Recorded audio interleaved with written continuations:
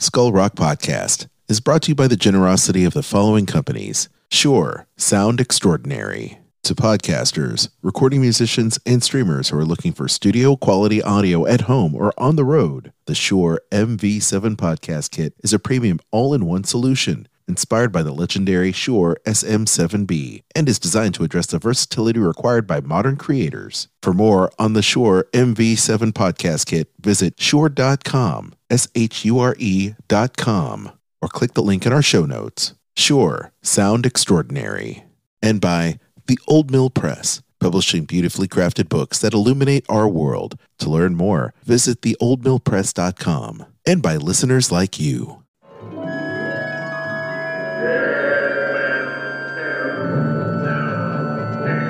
Skull Rock Podcast, talking all things Disney, with your hosts Aljon Go and Dave Bossert. Welcome to Skull Rock Podcast, mateys. It's a show about all things Disney and pop culture. Every week, we take you behind the scenes of some of your favorite Disney films, theme park attractions, performances, books, music, as well as what's streaming, what's in theaters, and what's going on in the universe of entertainment. I'm Aljon Go, longtime Disney, Marvel, Star Wars, and pop culture fan. You can email me, Aljon, ALJON, at skullrockpodcast.com. And I'm Dave Bossert, artist, filmmaker, author, and traveling man, and welcome to the Skull Rock Podcast. If you love Disney and pop culture, please subscribe to the show wherever you get your podcasts. You can also like and follow us on Facebook, Twitter, Instagram, and LinkedIn. You can also email me at dave@skullrockpodcast.com. Aljon, what a week. I've been all over the map, I have to tell you. Okay, so world traveler Dave, you've been running around town. I have been. Nancy and I went out to Mandalay Beach, which is out in Oxnard, California, which is just to the south of Ventura, right on the coast. The beach is there, and waves were crashing, and it was beautiful most of the time. And we had one afternoon where the winds were blowing, and when you're down at the beach, it's like that sand coming off of the dunes. It's enough to sandblast your car. Yeah, that's the one. That's the one peril. There's when you're bringing cars or guitars, in my case, sometimes I'll bring them down to the beach when we're, playing, touring and stuff. And it just is not good for the guitars. Definitely not good for cars.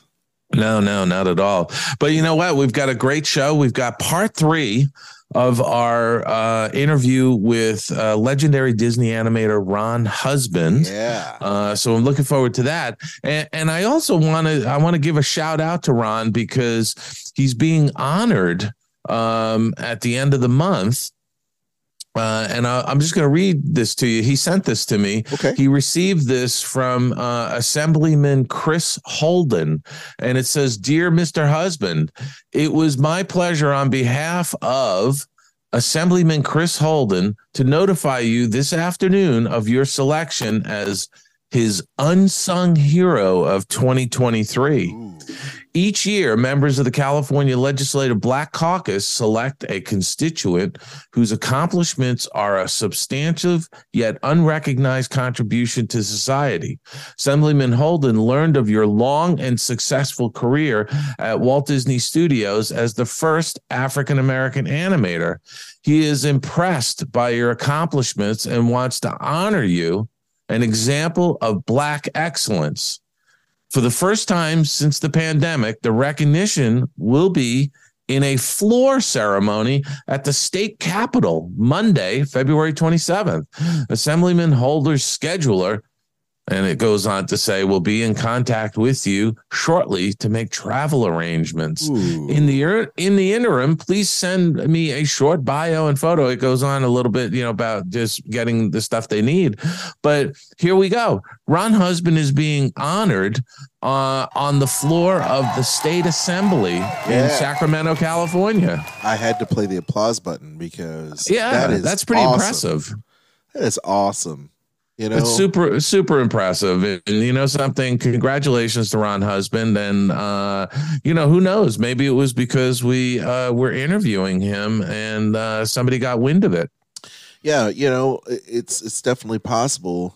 People watch the Twitter machine, they watch what's going on Facebook and the show. So, regardless of whether we played a part in it or not, I think it's just amazing that he's getting recognized in this way. What a great honor, and what a great honor it is to have Ron be on the show for an unprecedented, 3 weeks in a row. That's awesome. Well, something. I mean, it's Black History Month. February is Black History Month, Yes. and so here we have Ron Husband, first Black animator at Walt Disney Animation Studios, Yes. as our guest for 3 weeks in a row, and he's also being honored on the floor of the state capitol.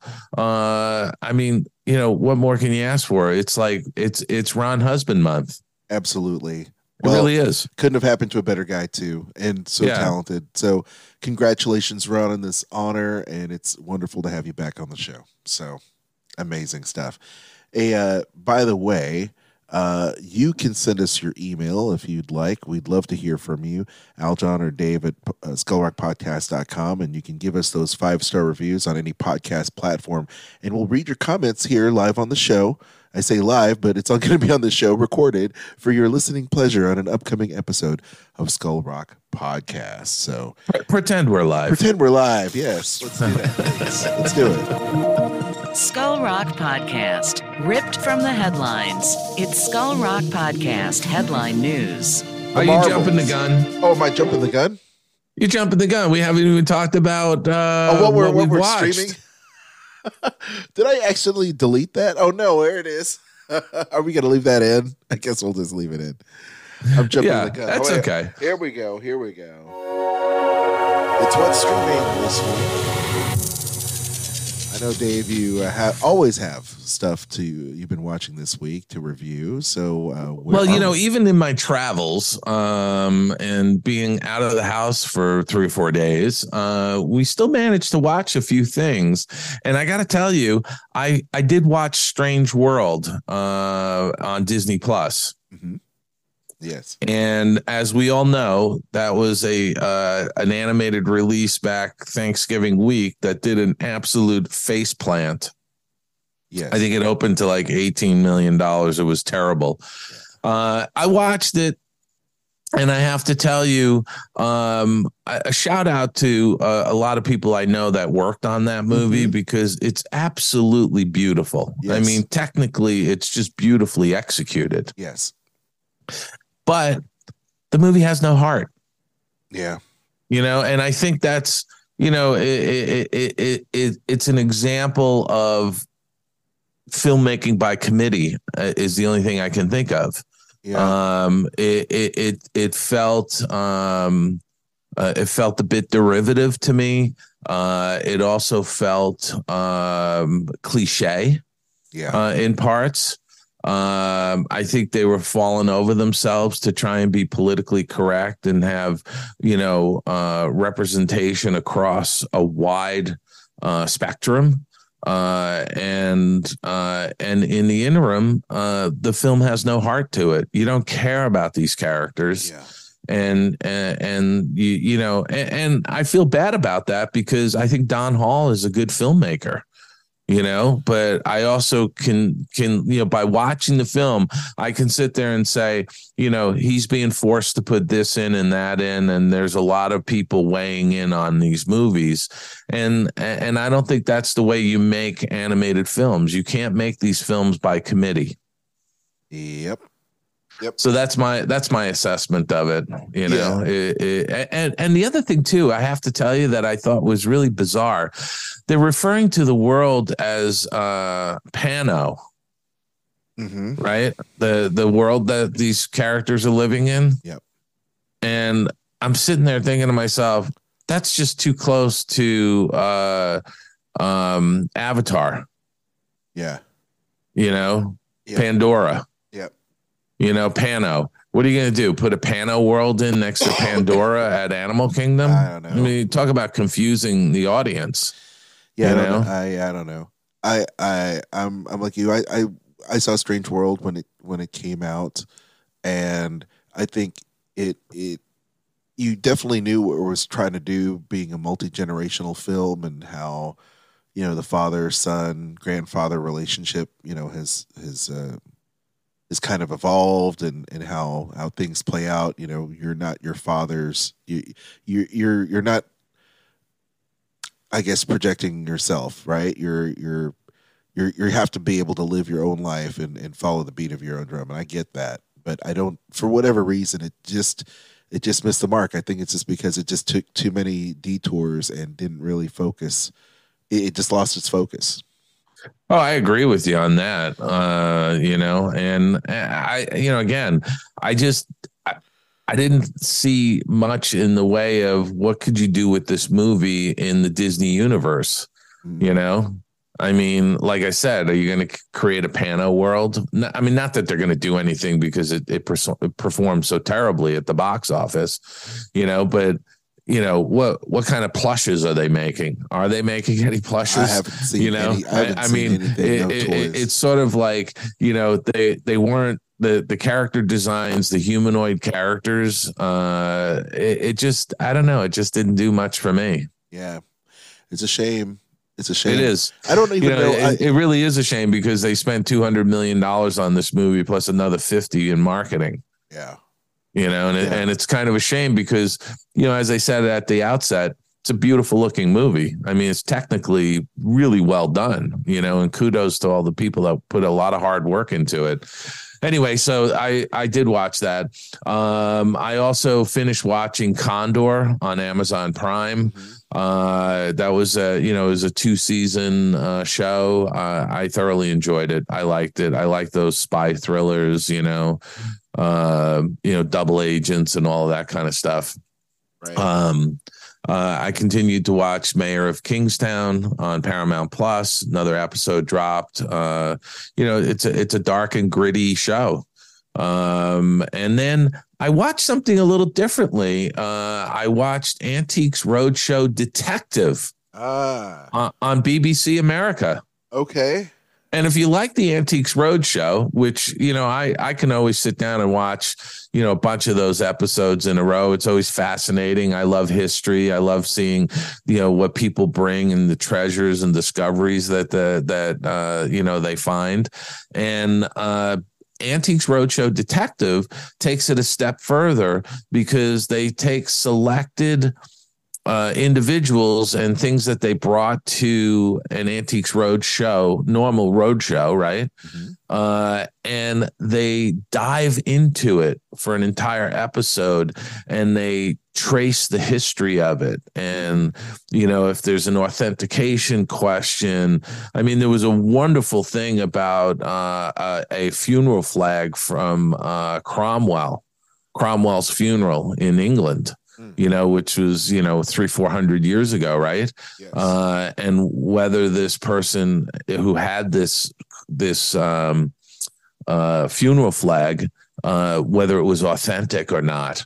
And, they really delved into it and they were at the London Museum and the museum pulled out other flags they had. And, it was really fascinating. A lot of back history. I really enjoyed it. So I would absolutely recommend Antiques Roadshow Detective on BBC America. Right on. Well, Dave. What have you been watching? So I'm going to go down this rabbit hole. I'm a big fan of cop and crime procedural dramas, and FBI's Most Wanted is a show my wife and I have been watching for a long time, and it's getting real good. I'm just a fan. So I think that if you like right now Dylan McDermott, my wife and I is like, he just plays a jerk in everything you see. And I said, yeah, I think he's typecasted, but I mean, he's super likable and super charming, but yet he is such a hothead, so much different than the lead from prior seasons, Gillian McMahon, who was more even keel. They had kind of a swap out of a lead character, and typically that is a death knell for a lot of shows. Once you move the lead character and he moves on or she moves on, the other one comes in and it's like, I think the show jumped the shark. I don't think the show has jumped the shark at all. I think Dylan McDermott and the rest of the ensemble cast is very good. So if you're a fan of that, it's also produced and I think produced by the same people, Dick Wolf, who does all the Law and Order shows. And it's on, so FBI's Most Wanted is on Paramount Plus and CBS, so please check it out. We also saw the new season of You. And if you don't know, it's about a dangerously charming, intensely obsessing young man who goes to extreme measures to insert himself in the lives of those he's transfixed by. So he's kind of stalkerish. Okay. And this year he's in England. So he moves away from the United States. He was kind of doing the whole New York, LA thing, and then he is now in England, and once again he's transfixed on somebody, but this time he's been pulled into this murder mystery of all these rich people. It's kind of like the young rich lives of these kind of, I don't know, they're just rich and wealthy young people, and now he's kind of sucked into this whodunit, and because he's cleaning up after some messes because I think he's got some mental disorder. It's kind of, it's just a really interesting story. So if you're down with that, You's been on for a while on Netflix. It's one of their top rated shows, so you can check that out.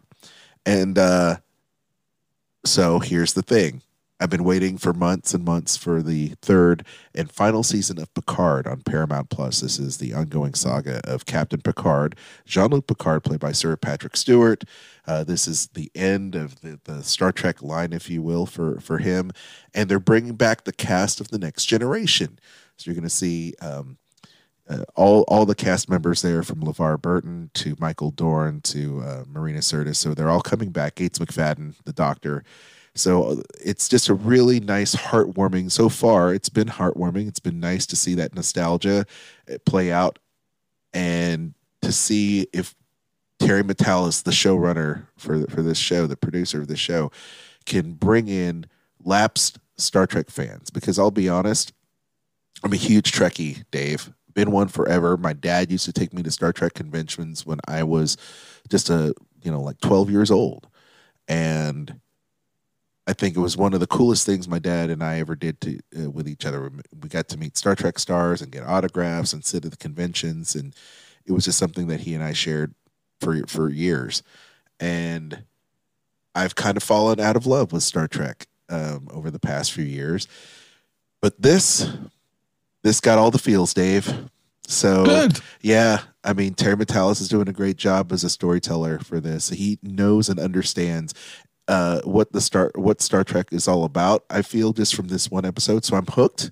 It's what I wanted Picard to be, and let me just say this too. There's nothing wrong with giving the people what they want. That's right. Hey, let me ask you this question on Star Trek. Yeah. Did you like Star Trek Strange New Worlds? I liked it. It's not bad. It's good. Okay. It's very good. Because I watched that whole first season. I thought that was really well done. Yeah. And I love the fact that they were weaving in bits of story history. Yes. That go back to the original 1960s show. And they should. Yeah. And it's great. And the lead is very good. I mean, I am impressed by Strange New Worlds. Yes. So that is a very good show. Discovery had its ups and downs, but it's really different. I felt like, even with, Strange New Worlds and Star Trek, I felt that it wasn't must watch. It was kind of one of those things where I'll get around to watching it, and you get around to watching it, but it didn't really set the world on fire. I'm like, yeah, this is good. It's much better. I feel that way about Lower Decks, the animated show, which is kind of from the minds of Rick and Morty. I think some of the people behind that. Now, that animated show is great. It's so fun and funny. It's irreverent. It's got some juvenile humor to it, but it's so deep in fan service. It's very good. I'm one of those people where I feel like, if done right, and this animated show is done right, it's perfect. And then, I like juvenile humor. Yeah, I mean, there is a time and place for it. There's a time and place for it. I feel like maybe lean less in Thor Ragnarok with juvenile humor, but hey, or not Thor Ragnarok, but Thor Love and Thunder. I thought maybe tune it down just a little bit, but yeah, this is a shining light for me, and I'm hoping I get all the feels because I really love the Next Generation cast. And being a huge Star Trek fan, I'm glad they're doing it. And let me tell you, the ship design and special effects are so top notch. It's like, give me a ship that looks like it belongs in the world of Star Trek, and they totally did it. And I love it. A lot of really great callbacks to the films, to James T. Kirk and the original Star Trek, and to Next Generation, and to Deep Space Nine, and all the other spin-off series. So a great love letter so far. They have me hooked, Dave. Awesome. All right. Sounds great. I love it. Now let us know what you're watching, and we would definitely love to hear that feedback from you. Maybe you're a Star Trek fan, and maybe this gives you hope. So please email us and let us know. Skull Rock Podcast, ripped from the headlines. It's Skull Rock Podcast headline news. There we go. Now we're doing the news. Now we're doing the news. I guess I will leave that in because it's kind of funny. I just totally skipped over an entire segment because I couldn't wait to talk about Disney pushing out the Marvels for this summer. The studio also shifted the Haunted Mansion up a month. So there you have it, Dave. What is this a sign of? You know something? I think when they do this, there's look, I'm going to read into this very positively. The fact is that they moved the Haunted Mansion up a month into the slot that the Marvels had, and they're putting Marvels into November. That says to me they've got high hopes for both of these films. Yeah.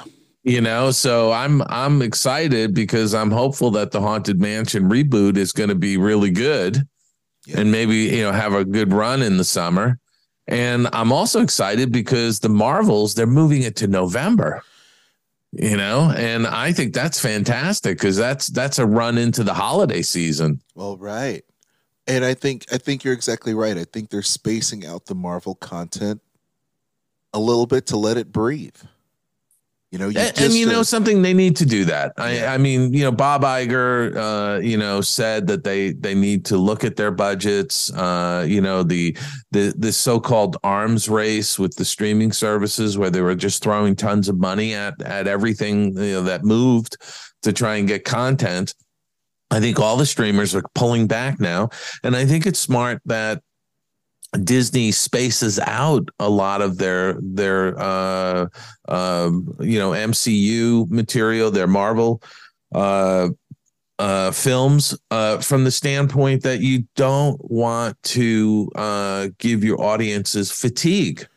Yeah. You don't want to keep throwing these movies out so quickly that people can't catch their breath. It's like, let them savor these movies. Let them, pine for the next one. Spread them out a little bit. I think that's a smart move on their part. Exactly right. This comes on the heels of Bob Iger coming out and saying that they're going to be really focusing on quality content and really paring back what's going on at Disney Company in terms of spending. So I think it's just wiser that way. They have multiple quarters where they can have big earnings. They can space it out. Don't fatigue people. And of course, Ant-Man and the Wasp, Quantumania opened to a pretty decent opening weekend. It said just from Thursday previews alone, 17.5 million. And so they're probably going to do really well with that. I think film. that, look, they're eyeing, I think, $120 million opening weekend. I mean, I think that's fantastic, and by the way, let that movie run a little bit, Please. I mean, let it have its legs. Exactly right. It doesn't have to be, the same template of, we're going to release this and it's going to run for 6 weeks and then we're going to pull it, even at the height of its making money. I feel like they could have done that with Spider-Man. The last Spider-Man film, they could have let that run another additional, 6 weeks, probably made tons more money. Yeah, but they did do a re-release on that. They did do a re-release on that. They cool. did put it back out in the theaters, and I think they do it with additional scenes and things like 10 that. Minutes and 10 to 12 minutes of extra footage. But right, so, hey. I mean, good for them, but I am looking forward to what's coming up in terms of the Marvels. You've got Brie Larson back as well, so that's going to be good. And then, of course, Haunted Mansion, and I believe it's produced by Scarlett Johansson. So this is kind of I don't want to say it's a make good, but I know that, she's got her skin in the game is on there. And, of course, it stars Rosario Dawson and Tiffany Haddish, Owen Wilson, and Danny DeVito. That's going to be amazing. So I can't wait. Let's. I'm looking forward to it. Yeah. So you sent me this. Hollywood Reporter is saying how much is too much, and Marvel and Star Wars. Disney rethinks its franchise output. We did talk a little bit about that. Fatigue. Market fatigue is a real thing. It happens in my world, in musical instruments and things of that nature, but it also happens in entertainment as well. Do you think that over the course of the past few years that there's just way too much of the Marvel and Star Wars content that's out there? Here's what I'll say about it. I think this is smart that they're going to start spacing this material out. I think that's a smart thing for them to do. I'll use this as an example. If you remember years ago on ABC, they had Who Wants to Be a Millionaire with Regis Philbin. Mm-hmm. And it was a huge hit. And what did they do? They said, "Oh, it's a huge hit one night a week. Oh, let's put it on 5 nights a week." Yeah. And they put it on 5 nights a week, and they killed the show. Yeah, they killed it. They took the shine off of how special it was. They should have just left it that one night a week, but they had to do 5 nights a week, and then they wound up killing the show. It wound up going to daytime with different hosts and stuff like that. So I do believe that, if you're turning out really top quality material like Andor and The Mandalorian and other shows like that, spread them out a little bit, make people, wait to see the next season. Like, I am looking forward to the next season of The Mandalorian dropping, which is what, March 1st or something like that? Coming right up. It's coming up, right? It's coming right up. So, I mean, honestly, that's my feeling on it. And as much as I hate the fact that they're dripping, an episode a week when they do release it, as opposed to putting the entire season up, it makes me look forward to the next week, and seeing the next episode. So I feel like they could adapt a Netflix type of binge, situation where they release 4 episodes and then they take a month off and then release the next 4 episodes, right? I mean, they're doing that with you. They did it with Stranger Things. I feel like once you get me hooked, I want to watch more than just one episode. And by the way, I agree with you on that. I kind of feel like when they're launching a new season, drop 2 episodes. I love that. Just do 2 episodes right away. Don't just drop 1. They did that. They used to do that. And they did it with WandaVision. They did it, I think, even with Loki and The Mandalorian. They dropped 2 episodes. I think maybe Obi-Wan, they did that. And those are all great series. And I think once you drop it, I think people have the expectation of, we want this kind of cinematic feel. We want 2 episodes back to back, and that way it just whets our appetite for the rest of the season. They did it with AMC Plus with The Walking Dead. So I think they can It firmly puts the hook in you. Exactly. Because if you put 2 episodes out there, you've hooked people, and they're not going to get away. You're going to reel them in. Oh my gosh. If they did that with Picard, I think my mind would be blown up right now. My mind would be blown up. But I mean, I think that's right. They sick you on it. It's like, I'm totally hooked. And I think that's a really good way to go with doing these shows. But, who knows? I mean, I think people can get fatigued, but I think more importantly, the content and storytelling has to be there first and foremost. Give people a reason to tune in. And once again, it's not bad to service the fans. Give people what they want. I hope they do it with Indiana Jones, Dave. Please don't let me down. I'm hoping so much that they don't mess up Indiana Jones, Dave. I don't think they will. Okay. I hope not. This is going to be a great year of movies. I'm telling you. I can't wait, to be honest. I can't wait. This past weekend with Ant-Man and the Wasp dropping. Yep. All I can say is that, it's just the beginning. There's a lot of great movies coming up, Indiana Jones 5 and Mission Impossible Dead Reckoning Part 1. There's so many good movies. The Haunted Mansion, I'm anticipating that. Looking forward to seeing that. So many films coming out this year. I can't wait. Well, beyond the film talk, we do have some regrets this week. And a big one played an important role. Yes, go ahead, Dave. I honestly, Aljon, I almost feel like we need to have a bumper for death.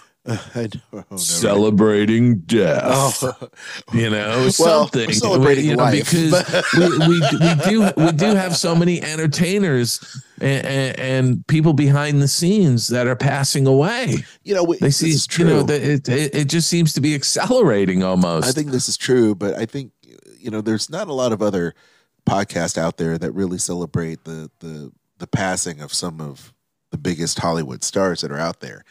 And so we're happy to celebrate their lives when they pass instead of just give them a 140 character blip on Twitter. So celebrating death. So morbid. Raquel Welch, star of 1 Million Years BC, dies at the age of 82. Everyone grew up with Raquel Welch as just, an icon, a legendary, sex symbol, if you will. I mean, that term is kind of outdated now, but she definitely was on the poster, of the walls of so many young men out there back in the day. But I think people know her from Fantastic Voyage from 1966, Bedazzled in 67. So, right up in the late 60s, she definitely made her mark in pop culture. Dave, it's not surprising, but it is sad when you see an icon like this pass away. Well, it is a bit of a surprise to me because I think 82 is kind of young. Yes. Especially for Raquel Welch. She looked fantastic in later years. 100%. So this was kind of a surprise, I thought. And she does leave behind a great body of work. And she's sort of an icon from the end of the glamour years of Hollywood, you know? Yeah, 100%. She is survived by son Damon Welch and daughter Tanny Welch. So there you have it. So anyway, rest in peace. And then we have what comes as a real surprise. Very young Dave Hollis, former Disney distribution exec, dies at 47. He led the studio's theatrical distribution operation from 2011 to 2018, playing a key role in the Avengers series and the relaunch of the Star Wars franchise. Dave, did you know Dave Hollis? I had met him a handful of times. I was in a few meetings with him when he was working at Home Entertainment at Disney. The Walt Disney Home Entertainment was the division that handled all the, VHS and DVD releases for many, many years. I don't even know if that exists anymore, if it's been folded into some other thing during all these reorgs. But, he was a nice enough guy, and he was, he had really a meteoric rise through the executive ranks at Disney, and then he up and quit one day. After 10 years at the company, he just up and quit and moved back to Texas to do. He wrote some motivational books and had worked with his wife's company doing, and she was a motivational speaker and all of that. So this was really a surprise when it came across when I saw this headline hit. So, rest in peace, Dave Hollis, man, so young. So young. And I knew, there are some reports there that he may have had some demons and situations like that. But, I hope he and his family find peace. So rest in peace, Dave Hollis.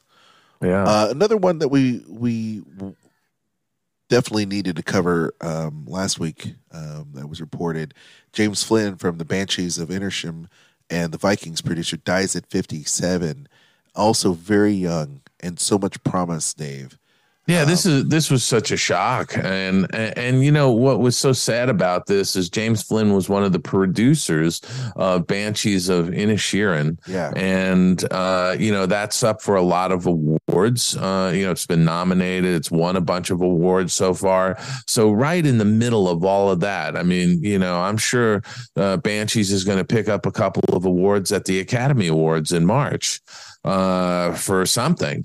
You know, and something that's been nominated in. And here's one of the producers, James Flynn, dying at 57. He's going to miss all of that. And that's really sad. Yeah. And, you know, when I saw a commercial recently about behind the soundtrack and about this, that, and the other. And, of course, he popped up on the ad. And I'm thinking, oh, my gosh, he just passed away. And they're releasing, like, the behind the scenes of Banshees. And I'm like, oh, what a shame. But anyway, James Flynn, please rest in peace. And and by the way, I want to give a shout out to him because he was very much involved in the Irish Film Board and filmmaking in Ireland. And had contributed a lot of time and effort to promoting Ireland as a place for filmmaking. So well, and I know that rings true to you because you and your wife spent a lot of time there in Ireland. Did you not? Yeah, we did. We lived in Dublin and for almost a year, and you know, beautiful country and beautiful people. 100%. Can't wait to go there one day. That'd be amazing. And last but not least, let's remember Stella Stevens, starlet of the 60s and The Nutty Professor, passes away also at the age of 84. Dave, she sparkled in The Ballad of Cable Hogue and Too Late Blues. The Poseidon Adventure, I remember that clearly. The Silencers and Girls, another classic. Dave, another star of the Silver Age. You know, and I have to say, you know, she was terrific in The Nutty Professor, which was written and directed and starred Jerry Lewis. Yes. And she was a great comic actress. Yes. That's what I remember her for. And she was in a lot of great films during the 60s and into the 70s, you know? Yeah, absolutely. You know, there's the classic Poseidon Adventure, which is something I watched a lot when I was a kid. So there you have it. Stella Stevens passes away at the age of 84. And, you know, Dave, I think I will leave in that little blooper clip of me jumping the gun into this segment. Just because. I think that's okay. Yeah, let's just let it roll. Know? Just let it roll. So anyway, now I tell you what. We've got another great interview. Animator Ron Husband is back. So sit back and relax and enjoy the time with Ron Husband. Skull Rock Podcast. Interview time. Well, Aljon, here we are. We're back again for part 3 with Ron Husband, the legendary Disney animator and the first Black animator at Walt Disney Animation Studios. Ron, welcome back to the show. Thank you again. I appreciate the invitation, and I wouldn't miss it for a moment. You know, you got a great podcast. I really enjoyed the listen of the past podcasts that you and Aljon have put together, and it's a pleasure to be here, man. Yeah. Well, you know what? It's really great to have you on, and I have to say, I just enjoy talking with you because, you know, I have so many fond memories of chatting with you over the years, and the fact that I would just run into you in the hallways, like I've done with so many of our colleagues over the years. So it's just. I don't know. It's just bringing back a flood of memories as far as I'm concerned. And it seems like it is for you as well, from the standpoint of just, bringing back all of the stories that come about when we start chatting. Definitely so. You know, I mean, you mentioned, run into me. I mean, the fact that, we've been around so great a talent, just this guy and this girl, and just the talent that's come through the halls of Disney Studios, working on these pictures, and going on to do great things. You got Brad Bird, you got Tim Burton, they all came through that same trainee program. Henry Selick, Jerry Reese, Glenn Keane, the same training program that went through. They came through the same program and have gone on to do great things, man. So all the talent, then what is built on Frank, Ali, Milt, Willie, Eric, and I mean, geez, just bumping shoulders with all this great talent. Andreas, Eric, man. And it's really, I was going to say, it's really sort of, you're building on the shoulders of all those original guys, and now there's a whole new generation, hopefully building on the generation of all those that came after the original 9 Old Men and all those folks. Yeah, and that was the purpose of the trainee program.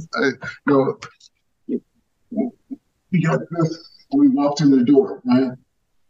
Yeah, there you go. School of Animation, and and there's a memo that Walt wrote to Don Graham, to sort of formulate a program to be able to teach his artists drawing and all the things that are going to help make this Snow White and the Seven Dwarfs. This was a memo that he sent to Don Graham on December 23rd, 1935, and to formulate this program, and the trainee program was built on that for the younger generation back, and this was like in I think 71 when they originally put the program together.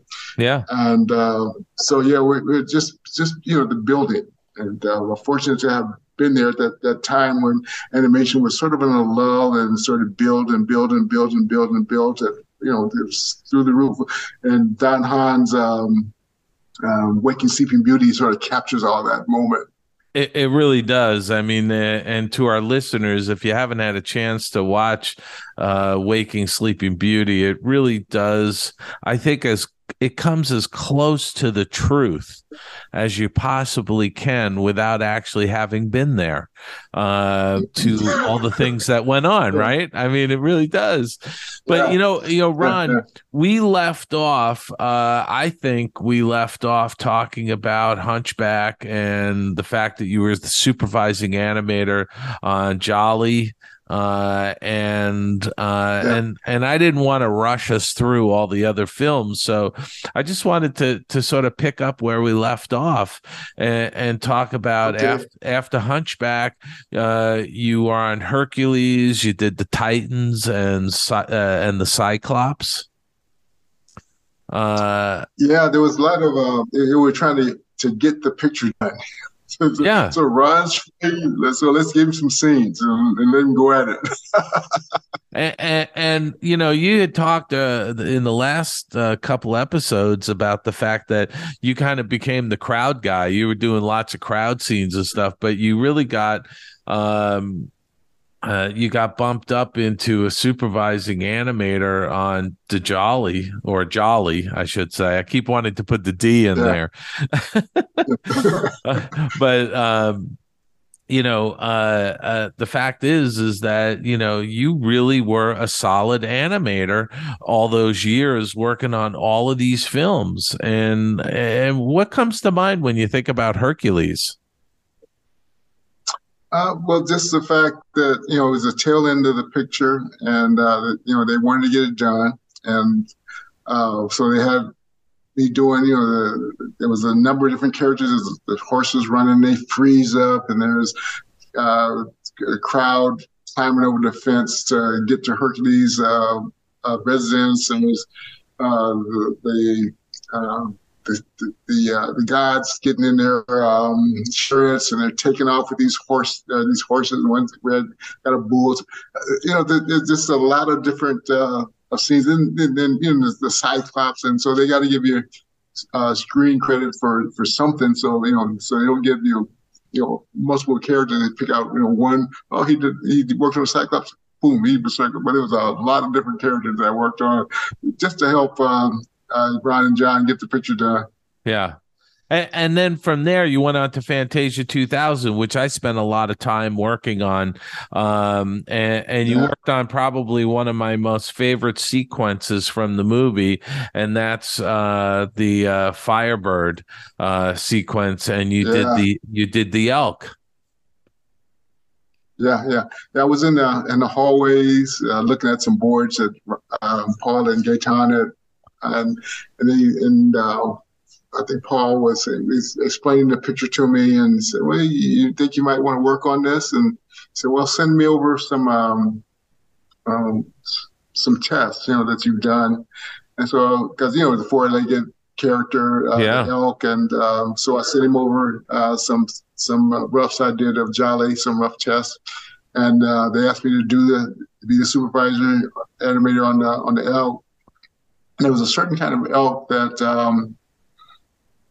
they wanted, this big, different kinds of elk, but basically their antlers fall off yearly. Yeah. And they grow back like a half inch a day for like 6 months. So they get these big old racks.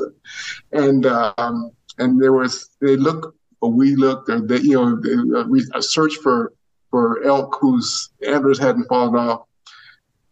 And there was no place in the zoos around Southern California. We looked up and down the coast, and there was this one elk farm in Plentywood, Montana. And so Paul, Britzy, and Fred Herman and I were going to take a trip up to the elk farm. I remember it was the day after the Super Bowl. So it was in January. So it was, it's cold, Southern California cold doesn't have anything to do with Midwest or Eastern cold, particularly up in Montana. So we flew up in this, we flew to Denver, and from Denver, we took this small plane. That's just small. It was big enough for the three of us. And it's small when they say, "Okay, you guys, you sit over here, you sit in the back, and we put the luggage right here in the middle." Sort of balance things. The balance in the weight of the balance in the weight of the plane. Yeah. And so we flew into, I think, Idaho, and then Fred had, we rented a car, and Fred drove over to a couple hours to this elk farm, and there's a Plentywood, Montana. And it was January, right? And so it had been snowing for like months there. And, and the whole landscape was like this dirty snow. Plentywood, a small town. We didn't drive because, Dave, it was 14 below zero. There was no walking around. That's in the daytime. And at night, it was 28 below zero. Oh, my gosh. We're from Southern California, and so, we went to Art Props and got wardrobe and got these big coats, and we literally looked like the Michelin Man. The Michelin Man. The guy in the little buddy in the Christmas Story. He's all bundled up and he can't. Yeah. That's what we literally looked like, because Southern California cold is, I had never experienced anything, just 28 below zero. But we had a van, and they fed the elk outside the van. The van had big picture windows. The heat's turned up, going 90 degrees, and so I'm inside drawing these elk in their natural habitat in the snow. Wow. And so we spent a couple of days up there. I remember we went into across the street was a restaurant, and people drive a restaurant and they leave the car going, so the engine doesn't freeze up, right? Yeah. And so you got these guys inside. We walk in, Paul and Fred and myself, and we all bundled up like the kid on the Christmas Story. Right? We walk in, and they're sitting there literally in short sleeve shirts and just pretty casual. And they look over and say, "Where you boys from? Florida?" Yeah, well, I'll tell you one thing. When you grow up with cold weather, you have more of a tolerance for it than you do when you're living in Southern California. That's for sure. Yeah, Southern California. So there was my experience.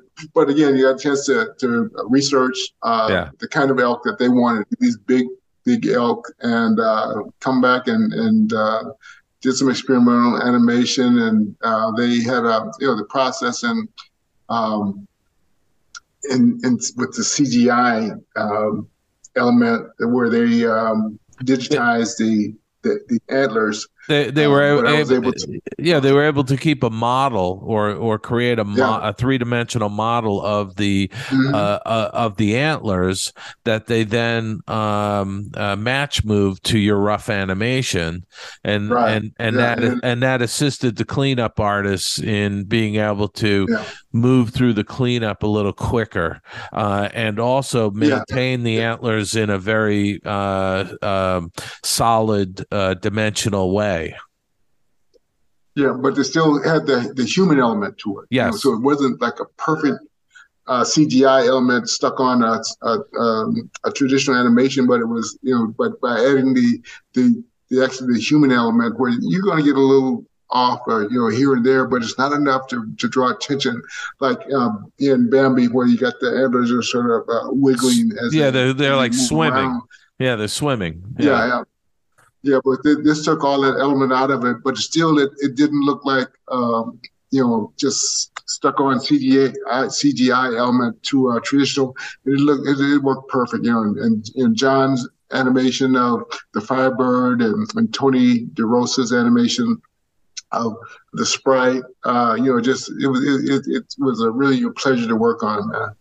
Yeah, it really is one of my favorite sequences from Fantasia 2000. I just think it was beautifully executed by everybody, and the effects animation is gorgeous. I'm a little bit biased to the effects animation, but I have to say it really was I think just beautifully done. Yeah, great visually. The element of the combination of both. That lava coming down, and oh man, it's great. Yeah, and also I had opportunity to do the rats and the Tin Soldiers segment. Yeah. The piano concerto number 2.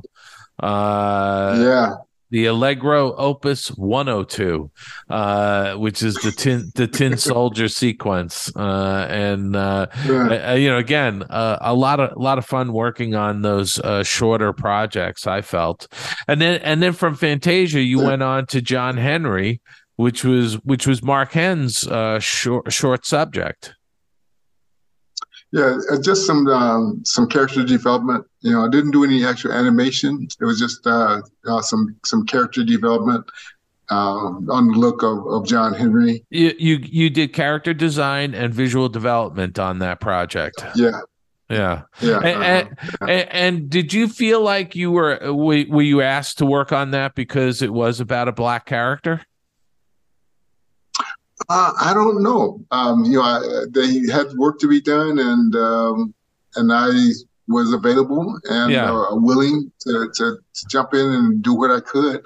So I think there was that type of element. Well, we got to get a Black guy to work on this Black character we're doing. I just think it was just we need somebody, and I was available. Right. I think that's great. I the reason why I bring that up is because we have talked briefly about the fact that you are the first Black animator at Walt Disney Animation Studios, and how does that make you feel? Do you feel like that was like just serendipitous? It was at the moment, or did it make a difference to you? Or I guess I'm not sure what the right question is to ask you, but I just wanted to ask you how you felt about that. I had no idea it was like literally making history. Coming from a background of literally no animation experience. I hadn't been following Disney animation or any type of animation, and looking for a more creative outlet from, I think we talked earlier about, doing block diagrams and flow charts for a year and a half or so, and just wanted to do something more creative. And, everybody who came into the training program, they were saying, okay, we get through this and we're on a path to perhaps become animators, even though there's different, you can go into an in-betweener, breakdown person, assistant animator. You can go off into story. You can go into business development.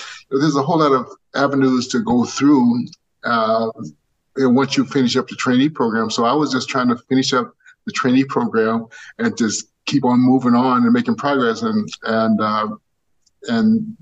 part of that was just in order to maintain employment, which was important for me at the time. Sure. And is to take in all the information that was coming towards me and to be able to process all that and to come up with animation that's going to be accessible to be a part of a film. And so when I was promoted to be an animator, and again, it didn't come automatically, doing the in-betweens for Frank Thomas and getting little scenes that he would give me to do, and 51 feet of animation on weekends. After my important thing I was doing is Frank's in-betweens and doing a good job on that, right? So, and doing little scenes that he would give me, and by the end of the production, didn't have 100. You had to do 100 feet of animation to get a screen credit, right? And to be recognized as a Disney animator. And on the next picture, Pete's Dragon, another 50 some odd feet, and but that's I'm getting closer. Hopefully, you're getting closer. And then on the small one, finally getting there. And I think we discussed the circumstances that I was promoted to an animator with. And it didn't, animation is huge today, but back then it was just this little bump in the road. Yeah. And Disney's doing the best animation on the block. And so I'm an animator within the Disney framework of things. I was going to say, you met the criteria, right? That's really what it boiled down to. You built up to when you got to the small one, and it could have been Rescuers or it could have been another picture, but you got to the point where you did 100 feet of animation that the director loved, and that was it. As soon as you cross that mark, they're like, you're an animator. Yeah. Right? And you were just doing you were doing exactly what everyone else was doing, Dale Bear or any of the other guys that came through the training program, right? Yeah. Glenn Keane, he had been promoted to an animator. He had been in the studio like 6 months or so before I was there. So he had longer time to work on the Rescuers. And so, he was promoted to an animator going forward. And, again, there was people who came through, didn't hit the magic number, and they were not given screen credit, right? Because they weren't animators. Right. There was assistants or in-betweeners or breakdown persons who got an opportunity to animate, but they didn't meet the full criteria. Right. And once you got there, we talk about you get off the clock, you get an animator salary because the screen. Or the animated union, they got certain categories and certain pay scales. So, so I've met those, and it was just on to the next picture. So, but the studio did make a point to advertise that I was the first Black animator to cities and communities that had, I would say, a Black newspaper. He went to Ebony magazine. Sure. And so there was publicity, but it was publicity geared towards the Black community, letting the Black community know that that Ron Husband is the first Black animator at Disney, and that was sort of it. But I guess my point would be is that you didn't feel like you were doing anything to make history. You were just going through the program. Yeah, going through the program. Like I said, the history thing just didn't resonate at the particular point in time because I want to do a good job so I can maintain my employment. Right. But so it was okay. This is quite an accomplishment because people would say, "Oh, Ron Husband, I know him. I went to school with him." You made history at Disney, but you just want to keep on doing, and because it's art is like a learning, a constant learning process. You get, practice doesn't make perfect. Practice just makes you better. And I wanted to get better. Everybody around had that same attitude of just wanting to get better and produce better pictures, better storytelling vehicles. And I'm imagining it was really like you're just looking to become a better artist. The fact that you became an animator, it was almost like the afterthought, like, oh, Ron's the first Black animator. And I don't want to say that it's an afterthought. I think to me, the important part was you became an animator. Yeah, that was the goal. And it wasn't. And I mean that was the goal, because I mean you got all this young burgeoning talent around you, and everybody got that mindset that I want to be an animator. You got Frank and Thomas and Ollie Johnson and Mel. I want to be on those guys. I want to do what those guys do. Right. And so I'm just along with them, and I'm doing my best, to be able to maintain the tradition that these gentlemen had set for the last 40 some odd years. Right. And it's funny because I think you probably get these questions all the time, like what was it like to work on these great films, these classic films like Beauty and the Beast and Aladdin, and it's sort of like I've always viewed it as, gee, we never knew it was going to be a classic when we were working on it. We were just trying to do the best we possibly could. The fact that they became a classic 10, 15, 20, 30 years later is sort of like, it makes you feel good. But at the time, you weren't thinking about that. Yeah. Because we were, after Black Cauldron, we were, again, put off the lot and these warehouses in Glendale, and Jeffrey, Jeffrey Kasper, Frank Wells, and Michael Eisner. Yeah. Michael Eisner. If animation is gonna be any part of Disney, then you got to do a picture a year. Right. So we're cranking these things out, and trying to maintain Disney's tradition of quality animation. But at the end of those pictures, you know yourself, you're yeah. Because we've been hard trying to get this thing done, overtime, up the wall, and getting these things done. And say, okay, you guys did it this time, let's do it again. Yeah. And it wasn't until they started overlapping productions, one here and one over in Florida, that we sort of got a little bit more of a break between having to get a picture done. But it was and so looking back, a classic becomes a classic over a period of time. Correct. You don't know that you don't know you're working on a classic. No. Time has to pass after you finished it and let the audience determine whether it's a classic. Right. Yeah. That's just the way it is. You put everything into your picture and you never know how it's going to turn out. Right. You present to the audience is going to respond to it or they're not going to respond to it. And sometimes it's just, I say just, but how when it's released, the release date. Lion King was out there. I think when Lion King came out, there was like Forrest Gump or something was out there. There was just two pretty good pictures out there, and there was not a whole lot of competition.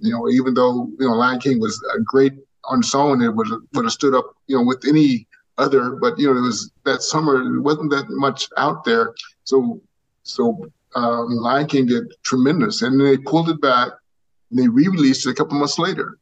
And people really responded to that, and the rest is just again classics. But you never know until you actually put it out there, and the audience is going to tell you whether or not it's popular or not, and then the repeat audience is going to guarantee how well it's going to do in the long run. Yeah. And just getting back to the films, you worked on Atlantis, The Lost Empire, and then Treasure Planet. You were part of Glenn Keane's unit on Captain Long John Silver. Yeah. And that was an interesting picture because there was a lot of integration of computer generated animation with traditional animation, and I'm just curious how you liked or disliked working on a character like that, because John Silver had a CGI arm. Yeah. Arm, eye, earpiece. Yeah. But it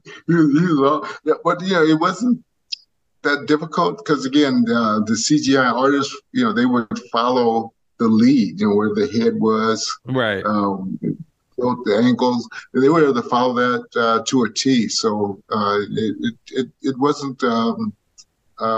It wasn't difficult for you. It wasn't difficult for you because you were actually leading the CG. Right.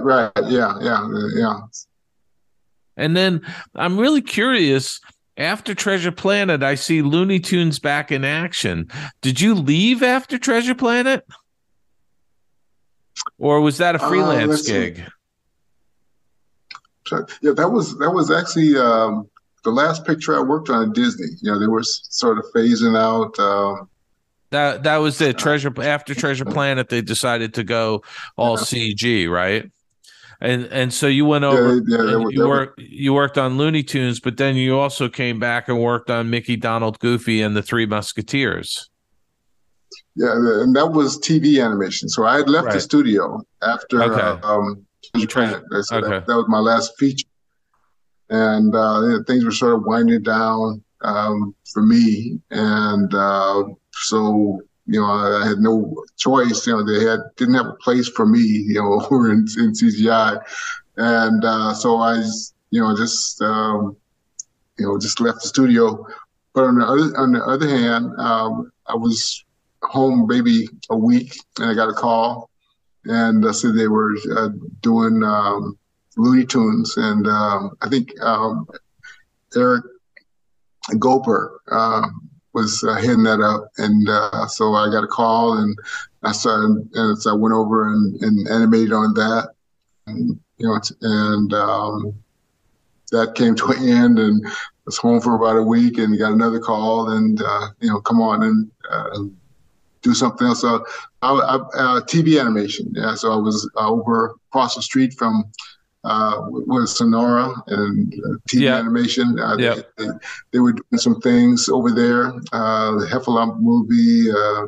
So I was doing some things there. Bambi 2. Bambi 2, yeah, doing some animation. They said, well, okay, you worked on the elk, can you come over and work on some Bambi stuff?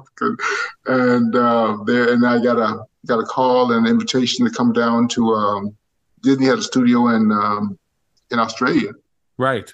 And so I got a call an invitation and call to come down, and they wanted me to animate half the time and to teach half the time. They're great artists, but they, most of them hadn't gone to traditional art school, so they were doing animation, but they need some training on some basic things, anatomy, things of that nature, to supplement what they were doing, because they're great bunch of artists down there.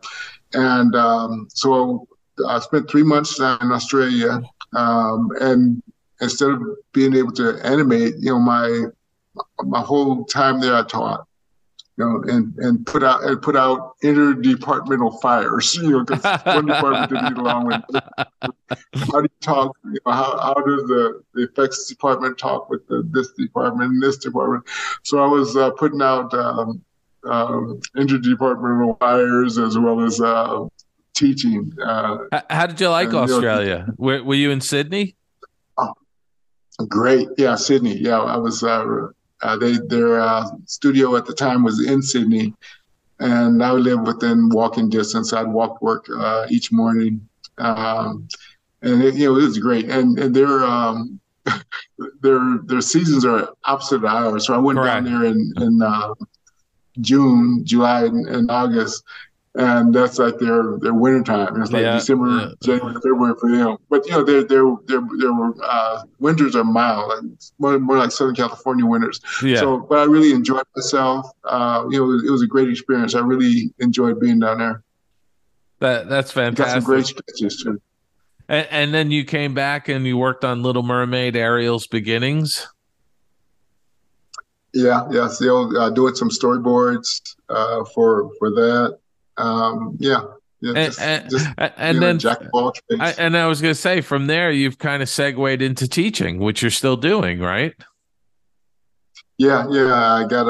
I done a seminar down at Mount Sac Junior College, and they said, would you be interested in coming down and teaching a class? And it's just a fundamental drawing class. So it wasn't anything specific, it was a fundamental drawing class. And I said, okay, I'll try it out. And I really loved and enjoyed that teaching experience, which led to more teaching experiences. Art Center, Bill Perkins was putting together a program. I wanted to bolster up Art Center's animation program. So I started an experimental program based on Walt Stansfield's action analysis classes. I used to teach it at lunchtime. And so I put together an action analysis class there. And I'm there, still teaching there. And just recently, I was asked to come in to Cal Poly Pomona. A teacher got ill, and they need somebody to fill out the semester. So I was teaching half a semester there, and they liked it so well. They asked me to come back in the fall and teach a figure drawing class. So I'll be teaching possibly 3 schools. When I'm retired right now. I was going to ask you. You're kind of like, we're going to have to use air quotes when we say you're retired, because you really just you segued into a shall we say a more leisurely work environment, or not? Well, grading papers and grading drawings, that's the hard part. Right. But teaching is what I love to do. And, so, it's doable. And I'll do it for a couple more years, see what happens. And then maybe I can enjoy my retirement, but just sort of kick back and sleep till 10, 11 o'clock or so. I don't know. We'll see. Well, I go ahead. When I first left Disney, I was over in took a job doing at Disney's publications, right? So I was over there for 8 years. Yeah. 30 years in animation, 8 years in publications. But get a chance to do Steamboat School and work on what they were doing. And then when I retired from there, I slept late, but that just didn't do very much for me. So I had to do something more demanding. Well, I have to say, I'm an advocate of never retiring. I think you always have to keep busy and keep doing things. And, it's just that you can kind of downshift a little bit and not have as much pressure on you, and I think that's the enjoyable part of it. Yeah, because it's at my disposal, right? So I say, yes, I'll take this class this semester, or no, I won't. So I don't teach during the summertime, so it's fall and spring. So you have your summers off. Yeah. But let me ask you this: you're always going someplace with a sketchbook, aren't you? Do you go out like on a weekly basis and say I'm going to go to the shopping center, or I'm going to go to the gardens or something, and just sit on a bench and sketch people? You described my day today. I bought actually 2 pair of tennis shoes, and they hurt my feet, so I took them back and exchanged them, and I came out of the store, and these people were walking around with these bags, and I took a seat and just spent about an hour sketching before I came home. That's me, man.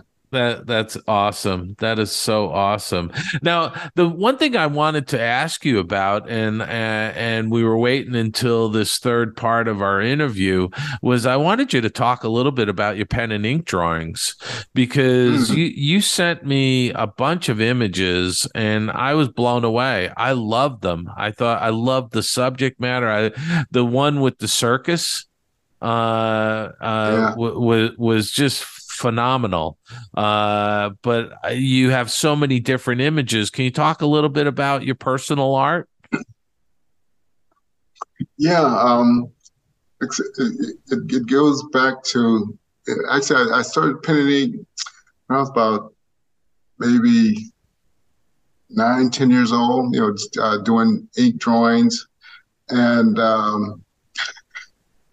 as and in high school, I did this drawing that won an award locally at Bullock's downtown. They used to have bookstores, but it won Bullock's, and it went to New York, and it won a national award for pen and ink in high school. And so I always had that black and white image thing going on that I sort of I enjoyed. And then when I got pigeonholed doing these crowd scenes, I didn't want to go to work with a sour attitude. So I said, well, what can I do? I'll do more pen and ink work. And so I really sort of dove into doing pen and ink, and I sort of narrowed it down to Black people in the South in the 1930s. So that's sort of my niche of where I draw my subject matter from. So my mom was from the South, and she'd tell me these stories about her exploits in the South, and I, Southern California born, never spend much time in the South, right? Just short visits, and so I was just going on word pictures, and so I started, doing some research, and so I said, I really enjoy this period of time, and black and white sort of lends itself to that era. Yeah. And so I started doing my pen and ink work and seeing how people responded to it. Because, any type of artwork, it's a film or book or anything that's, it's what others think of that. Yeah. And so I started getting some really positive input as to what I was doing.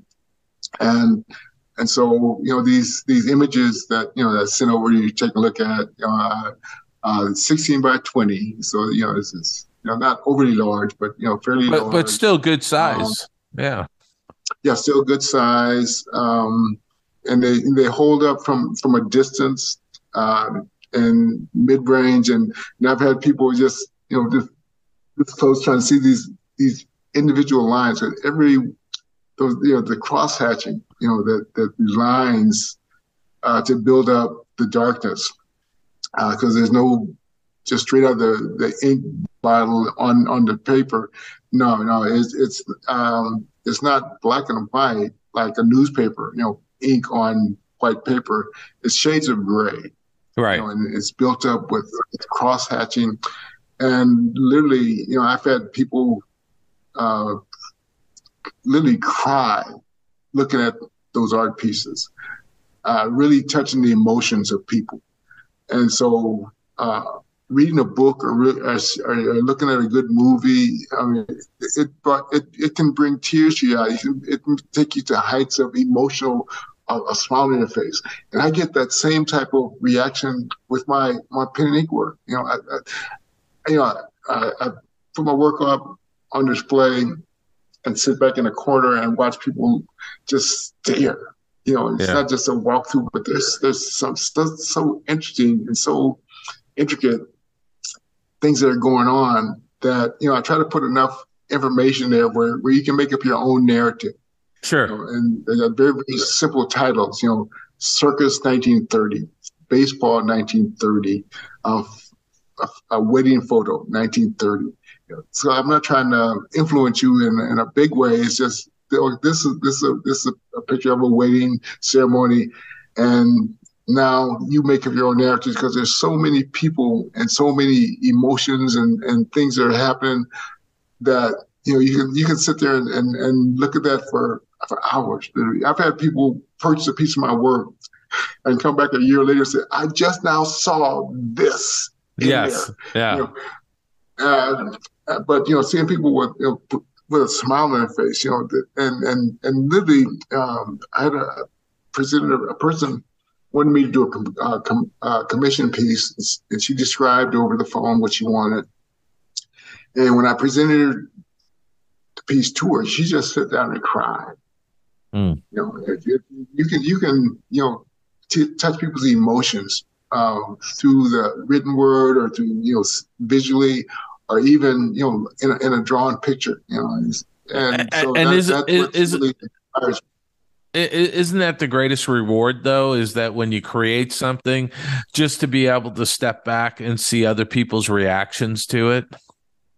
Yeah. And like these pictures we've been working on, the features, to sit in an audience, sit in a theater with an audience who are responding to, they're laughing or they're really, really quiet, or you can sort of sense the emotion of, say, Simba's lost his dad, he's dad. And you can drop a pin, so the animators can literally reach in and pull the heartstrings and emotions of people with the word, with the visuals, and so I try that with my pen and ink work, and literally, it really does my heart good to see people really reacting emotionally to these pieces. And you're still doing, and you emailed me and said, wow, this is some nice stuff. I really did. When you sent me that all those images, I sat there and I was staring at them. I was like, wow, these are incredible. I hadn't seen them before, so that was my immediate reaction to it. And I'm curious, you're still doing pen and ink work. You still doing new pieces? And if you are you still showing your work? Yeah, actually, I'm at a show down at Cal Poly Pomona at the art gallery for faculty, a show they're having there. So I got some pieces there. This Sunday, our church is having myself and another artist, John Parker, are going to display our work. So, after church service, people can walk through and see the work. And then the following Sunday, there's the Monrovia Duarte Black Alumni Association having a luncheon fundraiser, and they asked John and I to provide the artwork. So it's going to be on display. Because of COVID, they sort of limited a lot of shows and whatnot. So we're starting to open up a little bit. Yeah. So I'm getting some exposure, being asked to show some work, and it's and this pen ink work has won some prizes. So it's not like I'm doing this, but it's award-winning work.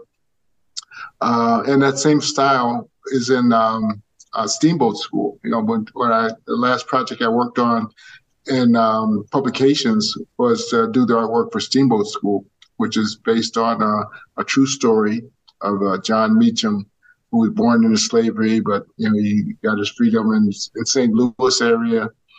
And because it was against the law to teach blacks to read and write, this is like 1854. Right. He got the novel idea of building a steamboat in the Mississippi River where he could teach school off. So he could load everybody on, go out into the river, do all the instruction, and then come back and let everybody off without anybody interrupting them. Yeah, well, it's federal property, Mississippi River, and state property in the state of Missouri. So he's not breaking any state laws. It's the laws, and so it's his story. And because there's only one image of John Meacham, and I sort of fleshed it out and do that. The artwork in Steamboat School is included in the documentary, the 150-year documentary that PBS is responsible for the state of Missouri. It's called Missouri 150 bicentennial celebration of the state of Missouri, and they included the artwork when they cover that period of their history of the state of Missouri. Nice. Let me ask you, I have you done a one-man show? Because I really think you should do a one-man show with all these pen and ink drawings. And, I talked to Jerry Reese, and, we have an interview coming up with Jerry Reese at the end of the month, or excuse me, at the end of March. And I know he and his wife and his sons are doing a show at the CTN studio in Burbank. I really feel like you should do a show of your work. Maybe at the CTN studio. Maybe I need to put you and Tina together. Yeah, that's possible. I've just been so busy that I really haven't really pushed that end of getting representation or even having a gallery work. But I know Tina, we're good friends, but yeah, I just haven't pushed that end of what I'm doing. But yeah, a one-man show, I've got enough stuff to carry that through. I certainly would love to see the work up close and personal in a gallery. Yeah, because it's quite impressive when you see it in live. Yeah, I was going to say, like when you sent me those images, I was blown away and I loved them, especially that circus piece. I really like that circus piece. I don't know what it was about it, but it just resonated with me. And I have to say, I'd love to see that up close. Yeah. It takes me a year to do those pieces. Wow. And actually circus took me about a year and a half to do. Wow. It's research. When we're Disney, you do research. Sure. You do your pre-planning. You do a lot of thumbnails. Yeah. And trying to make it work and from a distance, up close. And there's a lot of dynamics that go into it. The last piece I did was the Knockout 1930, and if you look at it, you'll see how everything is sort of geared towards the fighters in the ring. Everything is sort of focusing on them, even though there's a lot of action and things going on. Everything is sort of pointing towards what I want the audience to look at. So, the composition. I mean, that's really it. You put a lot of thought into the composition, and you're wanting to have your audience focus on certain things, but you're also including all of these peripheral things that are just fascinating, and that's why I'm imagining that one person called you up a year later and said, "I've been staring at this thing for so long, and I just noticed this one thing." And I think that's what's so great about artworks is that, depending on the day, your mood, what time you woke up, whether it's overcast or sunny out, you look at things differently, don't you? Yeah.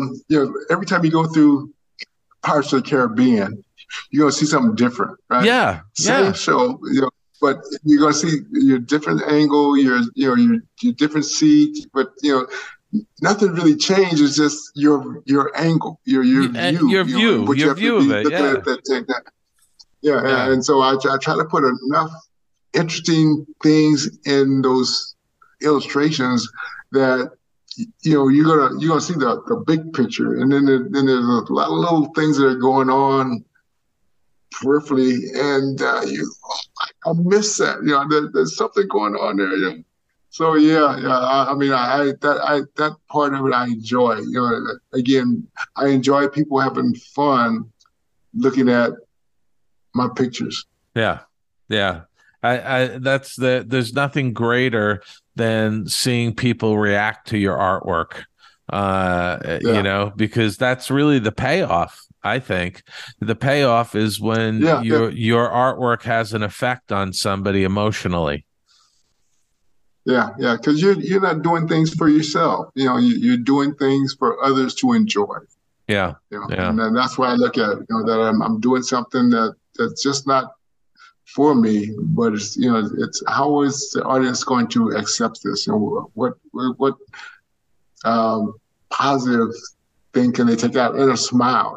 If I can put a smile on a person's face, that makes my day. And I've never seen a person look at a piece of my work, my illustration, and not have a smile on their face or almost a tear in their eyes sometimes. Man. Because the imagery hits them in a certain way. Yeah, yeah, and I'm not talking because the images, it's mostly Black people, right? Right. Emotions of love and hate and joy and sadness. Those are universal emotions. Sure. And so like Simba losing his dad. It's like a little kid. I can relate to that. So you forget that it's a drawn picture, and you just go with the flow of the story. And the same with the imagery that I'm doing in my illustrations. That these are human emotions. Every person's face has got an emotion.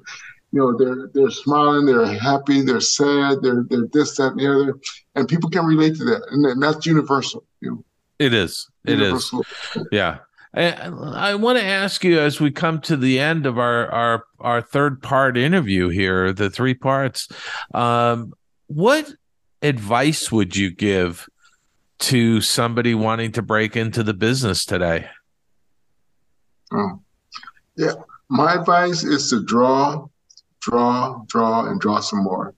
Become a people watcher, observing, how people walk, how people stand, where is the balance of the weight, of the body, looking at body types, body language. When we were coming in the training program, Eric would have us looking at Laurel and Hardy's charts, Charlie Chaplin's charts, Charles Lloyd, all these silence, so where acting was done with the body, with the face, and you could tell what was going on by the body language.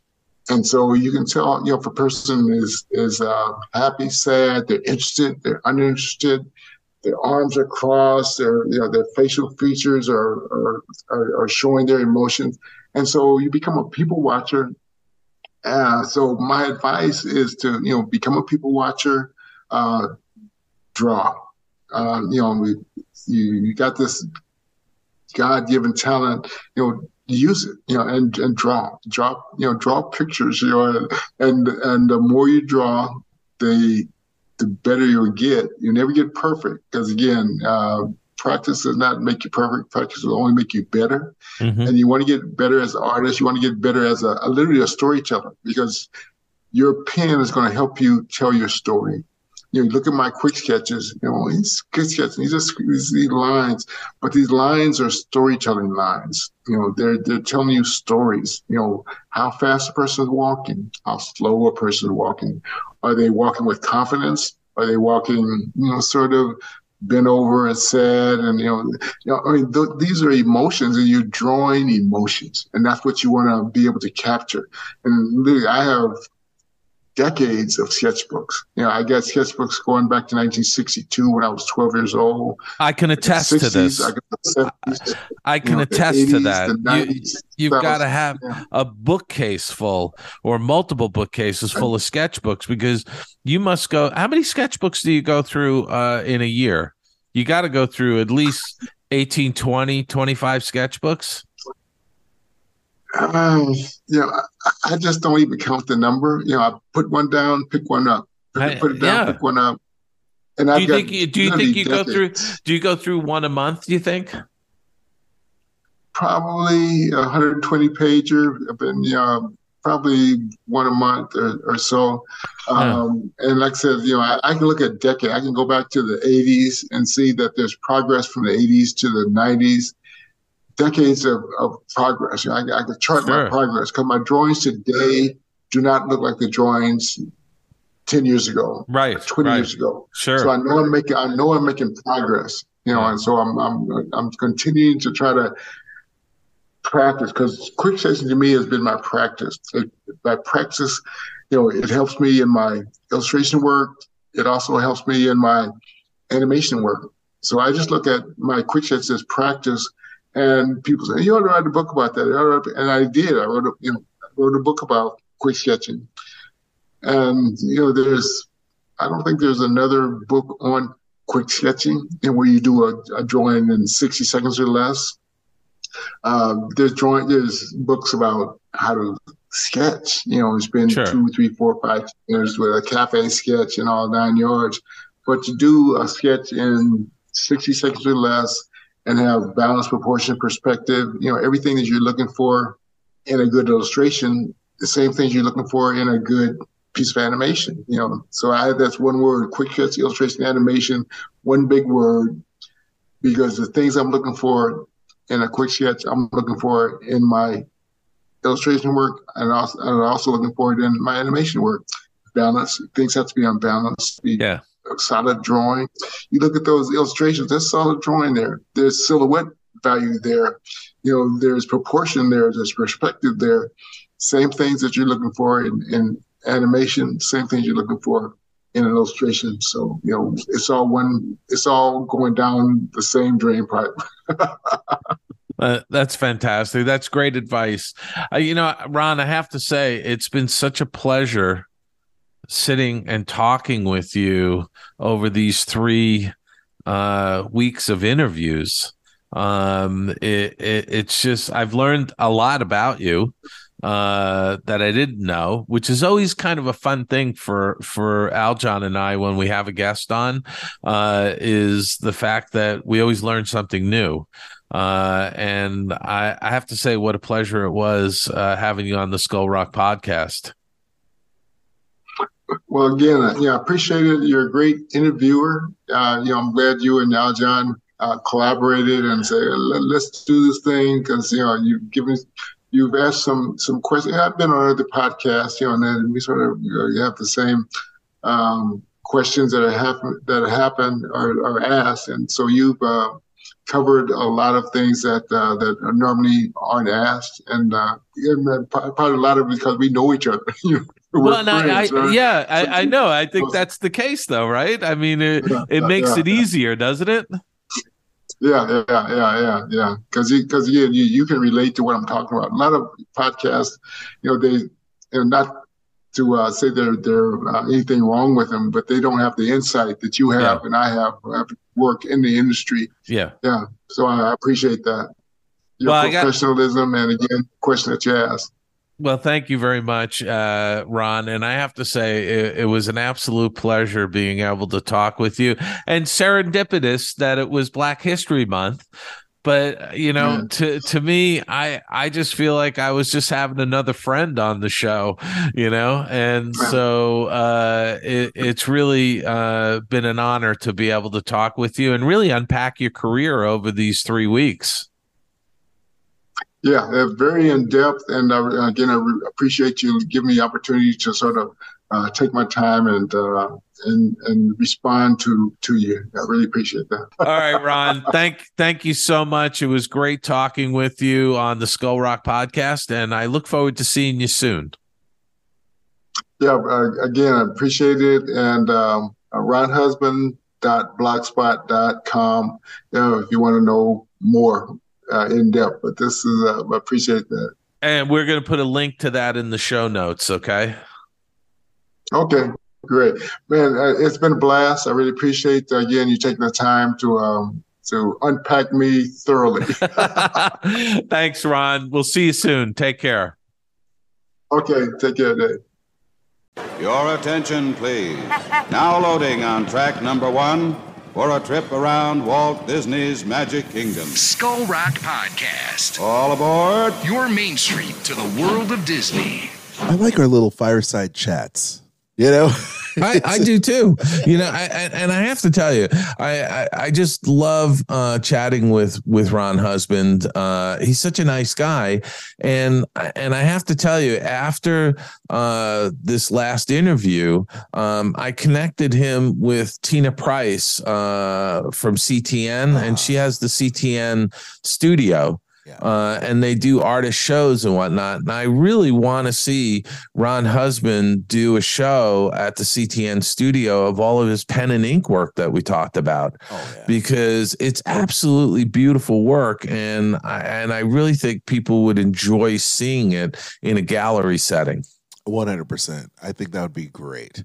So once again, just the wonderful Ron Husband, and just a great way to kind of have Black History Month kind of here on our podcast and celebrate it. I also want to give a big shout out. I meant to do this earlier, but we are partners with Sorcerer Radio. I've been a member of Sorcerer Radio as a Sorcerer Radio DJ for a long time, Dave. And can you believe Sorcerer Radio is like 22 years old? Wow. That's amazing. I mean, we just celebrated the birthday of Sorcerer Radio, and I couldn't be more pleased. So I just wanted to give everybody a shout out. They're the longest running fan streamed internet radio station. Our podcast is featured there. Dining at Disney's featured there, but it's amazing. So I'm just so happy that we're associated with it. We have so many great DJs and podcasts. You may not know, but Lou Mangello got his start on Sorcerer Radio, and Nathan Rose has got his start on Sorcerer Radio. There's a bunch of really great people and podcasters that have been part of Sorcerer Radio over the course of 22 years. So congratulations to them, and listen to our podcast on Sorcerer Radio. It's absolutely amazing. They're on Live 365, so please check that out. So that said, if you love Disney and pop culture, please subscribe to the show on your favorite podcast platform. We're everywhere. iTunes, Stitcher Radio, of course, Sorcerer Radio. So please check us out. And we're also available there on the show archive there at anchor.fm. There you can email us, send us any kind of feedback you'd like to email us. You can hit the link there to email us, Dave or Aljon at skullrockpodcast.com. And please leave us those 5-star reviews. I'll give you a reminder, too, to check out Dining at Disney podcast. Dave, we're going to have you on this week. Can't wait for that. That'll be great. And Dave, I'll leave you with the final word. As always, if you want to read some free articles, go to davidbosser.com. You can also check out some of my books online at Amazon, at barnesandnobles.com, at Books A Million. You can also go to theoldmillpress.com. So check all those out if you want. And next week, I'm going to tease this because next week we've got animator Bert Klein joining us. Yeah. So I'm looking forward to that. So go out, have a fantastic week, and we'll see you back here next Monday, right here on the Skull Rock Podcast.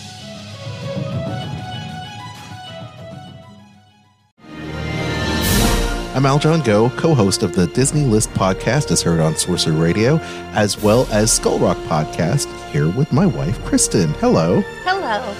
You are an earmarked agent who books Disney travel vacations for people all the time. Give our listeners a reason why they'd want to give you a call instead of just booking a trip by themselves. Well, I can do all of the legwork for them. I have expertise. I've been to the Disney parks well over 100 times, so they've got that knowledge at their hand, as well as it saves them time and money. Where can people get in touch with you so that they can book their next Disney cruise, Disney park trip, Adventures by Disney? They can contact me at themeparksandcruises@gmail.com.